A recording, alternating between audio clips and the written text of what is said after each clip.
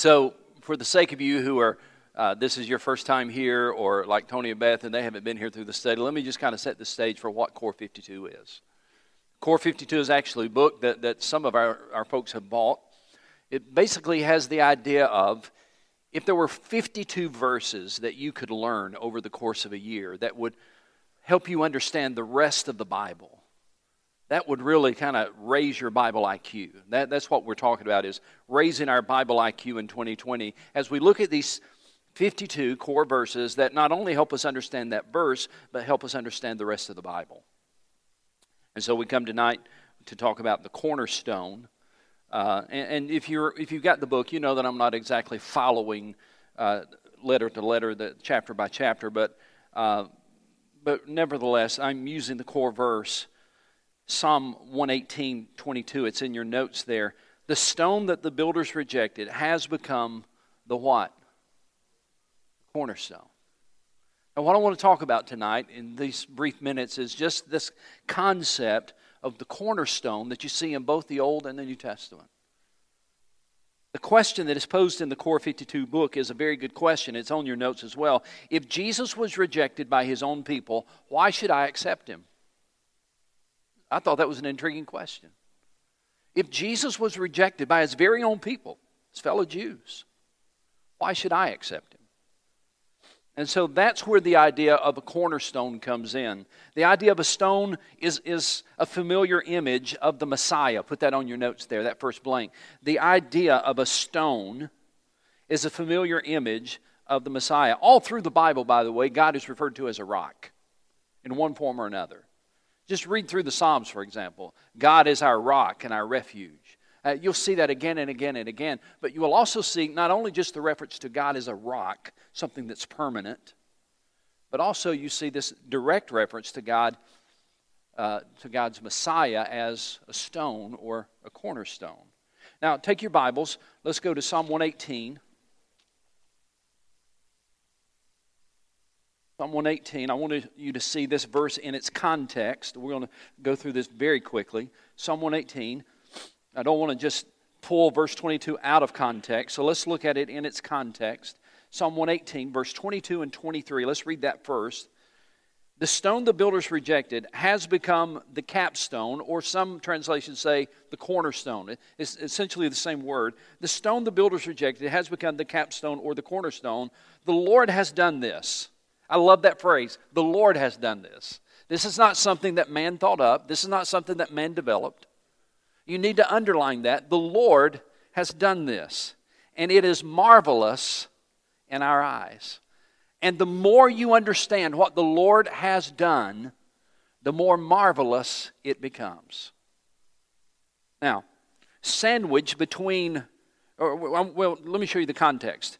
Psalm 118 is sandwiched between two other psalms. Psalm 117 is the shortest psalm in the Bible. Psalm 119 is the longest psalm in the Bible. Sandwiched between the shortest and the longest psalms is Psalm 118.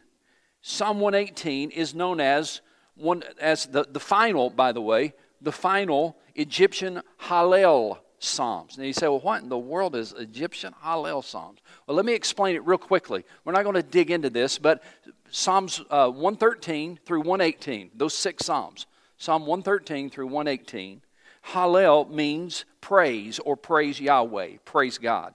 And these Psalms, Psalms 113 through 118, were Psalms of praise that were often recited as the Jewish pilgrims made their way to Jerusalem. As they made their way to Jerusalem for the festivals, they would, listen to this, they would recite verbatim Psalms 113 to 118. Now you go ahead and try to learn that this week. So they would recite verbatim Psalm 113 to Psalm 118. Now, why are they called the Egyptian Hallel or the Egyptian praise Psalms? Because really these Psalms are about God's deliverance, specifically God's deliverance from slavery in Egypt. They also paint the picture of God just delivering His people. But specifically, these Psalms are about God giving them freedom from Egyptian slavery. Now, it's interesting, the song or the psalm, of course, the psalms are often known as songs, but the song or the psalm was used as a thanksgiving for national deliverance, especially Psalm 118. It was used as a psalm or a song for national deliverance. Now, look at your notes. There's another blank you need to fill in. As the last song of that liturgy, that is, Psalm 118 is the last in that grouping, Psalm 113 through 118. As the last song of that liturgy, this psalm, this hymn, this song may have been the hymn that Jesus sung with his disciples at the conclusion of the Last Supper. We don't know that for sure, but we don't have time to look it up. But in Matthew 26:30, it says that they at the end of the supper that they sung a hymn, and then they went out. They went to the Garden of Gethsemane, and he was arrested. So as he concluded the Last Supper, as he concluded that last final meal with his disciples, it says they sung a hymn and they went out. Have you ever wondered what hymn they sung? I mean, was it like the Old Rugged Cross? Or, of course, that one wasn't written. What did they sing? Wouldn't it be neat if what they actually sang was the song of deliverance about a cornerstone? Psalm 118. About a cornerstone to come. We don't know that for sure, but it is quite possible that when they gathered that last night at the Last Supper, that really what they were singing would be what they were reciting or singing together perhaps would have been Psalm 118. By the way, while you're in Matthew, well, you didn't turn to Matthew, but go to Matthew real quick.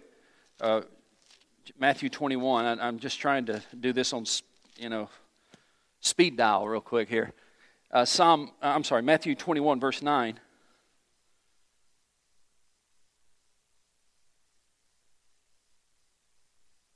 When Jesus entered, that final week when Jesus entered into Jerusalem, as he came down the Mount of Olives, down that road, down the Mount of Olives, going into Jerusalem.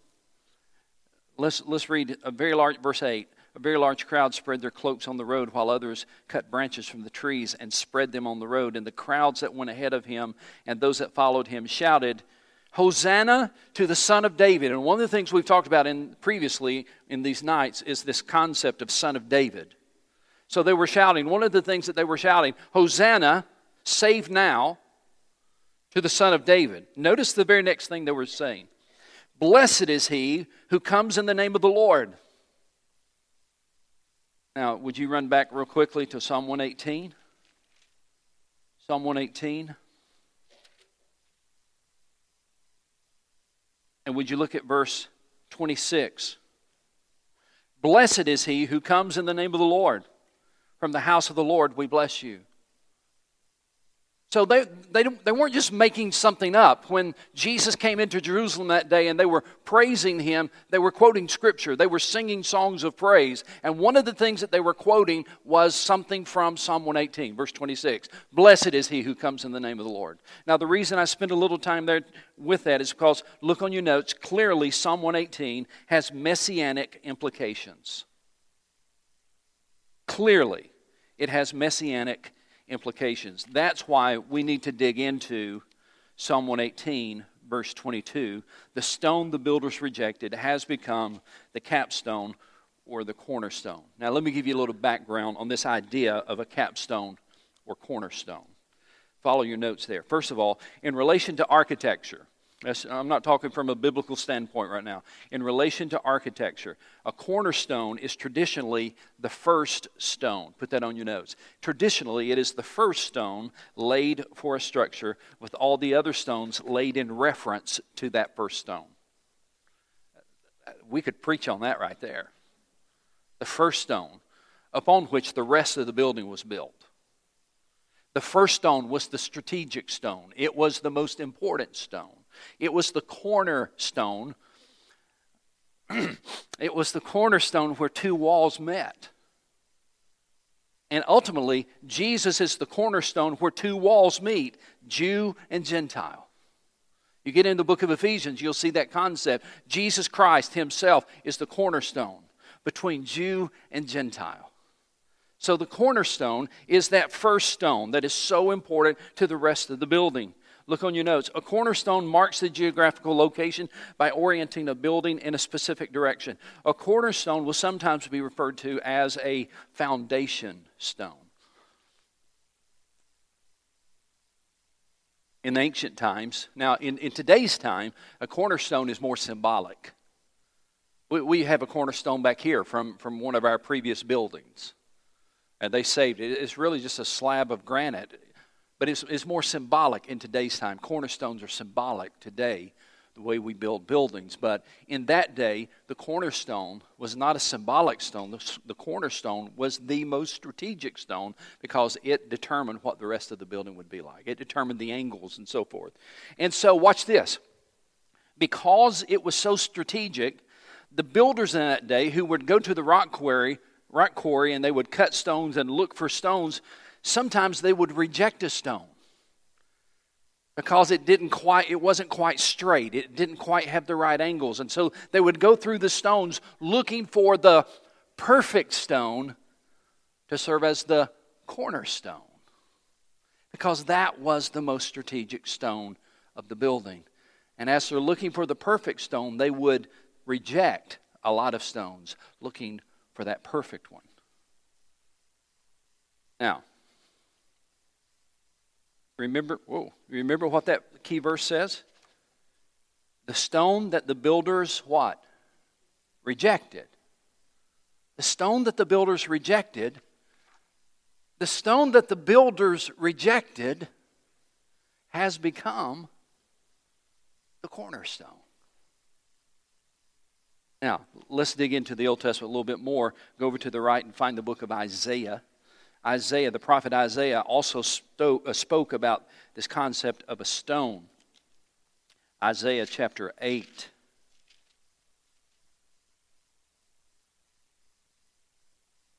Isaiah chapter 8.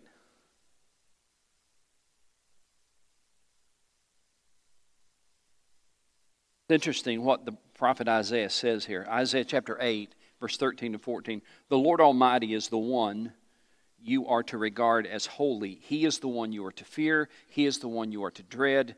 And He will be a sanctuary for both houses of Israel. Both houses of Israel meaning both Israel and Judah. When the kingdom split, Israel split, there were two kingdoms, Israel and Judah. And this is what he's talking about here. He will be a sanctuary. But for both houses of Israel, He will be, watch this, He will be a stone that causes men to, what? Stumble. And a rock that makes them fall. And the people of Jerusalem will be a trap and a snare. He will be a stone, the Bible says, that causes men to stumble, and a rock that makes them fall. So here Isaiah is talking about this concept of Jesus or Messiah as a stone, but now it's not a cornerstone upon which the building is built, a strategic stone, the first stone. Now it's a stone of stumbling, a stone that makes people fall. Put this on your notes in the blank there. Here's what you need to understand.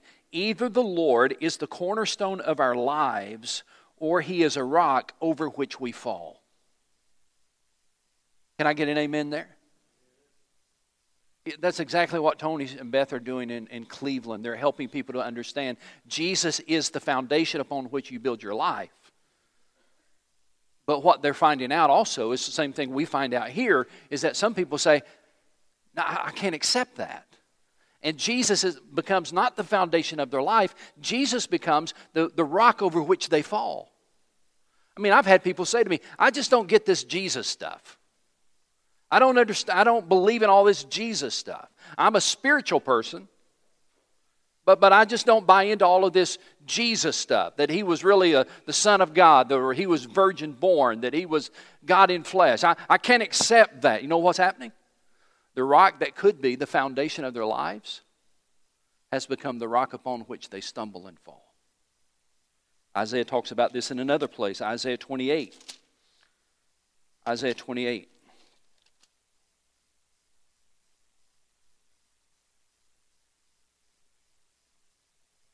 I love this scripture. You need to get your pen ready on this one. Isaiah 28, verse 16. So this is what the sovereign Lord says. See, I lay a stone in Zion, a tested stone, a precious cornerstone for a sure foundation. The one who trusts will never be dismayed. What a beautiful picture. God is saying, I have laid a stone in Zion, and God refers to it as a tested stone. May I remind you that when Jesus began his ministry, he was tested in the wilderness for 40 days and 40 nights. Not only is it a tested stone, but a precious cornerstone. I believe that is a reference to his sacrifice. Peter says we've not been redeemed by silver and gold, but by the precious blood of the Lord Jesus. See, I lay a stone in Zion, a tested stone, a precious cornerstone for a sure foundation, and the one who trusts will never be dismayed. Messiah, Jesus, was a tested stone and a precious stone upon which we can build our lives and upon which the church was founded. Now, we're out of time, so next week we're going to talk about how you see this concept revealed in the New Testament. Because what you will see throughout the New Testament, what you will see is this concept of Jesus, watch this, being either the cornerstone or being the stone over which we stumble and fall. And what you'll find in the New Testament is again and again and again and again, Psalm 118, verse 22 is quoted throughout the New Testament, and Isaiah. Those two passages in Isaiah are quoted throughout the New Testament. So next week, we'll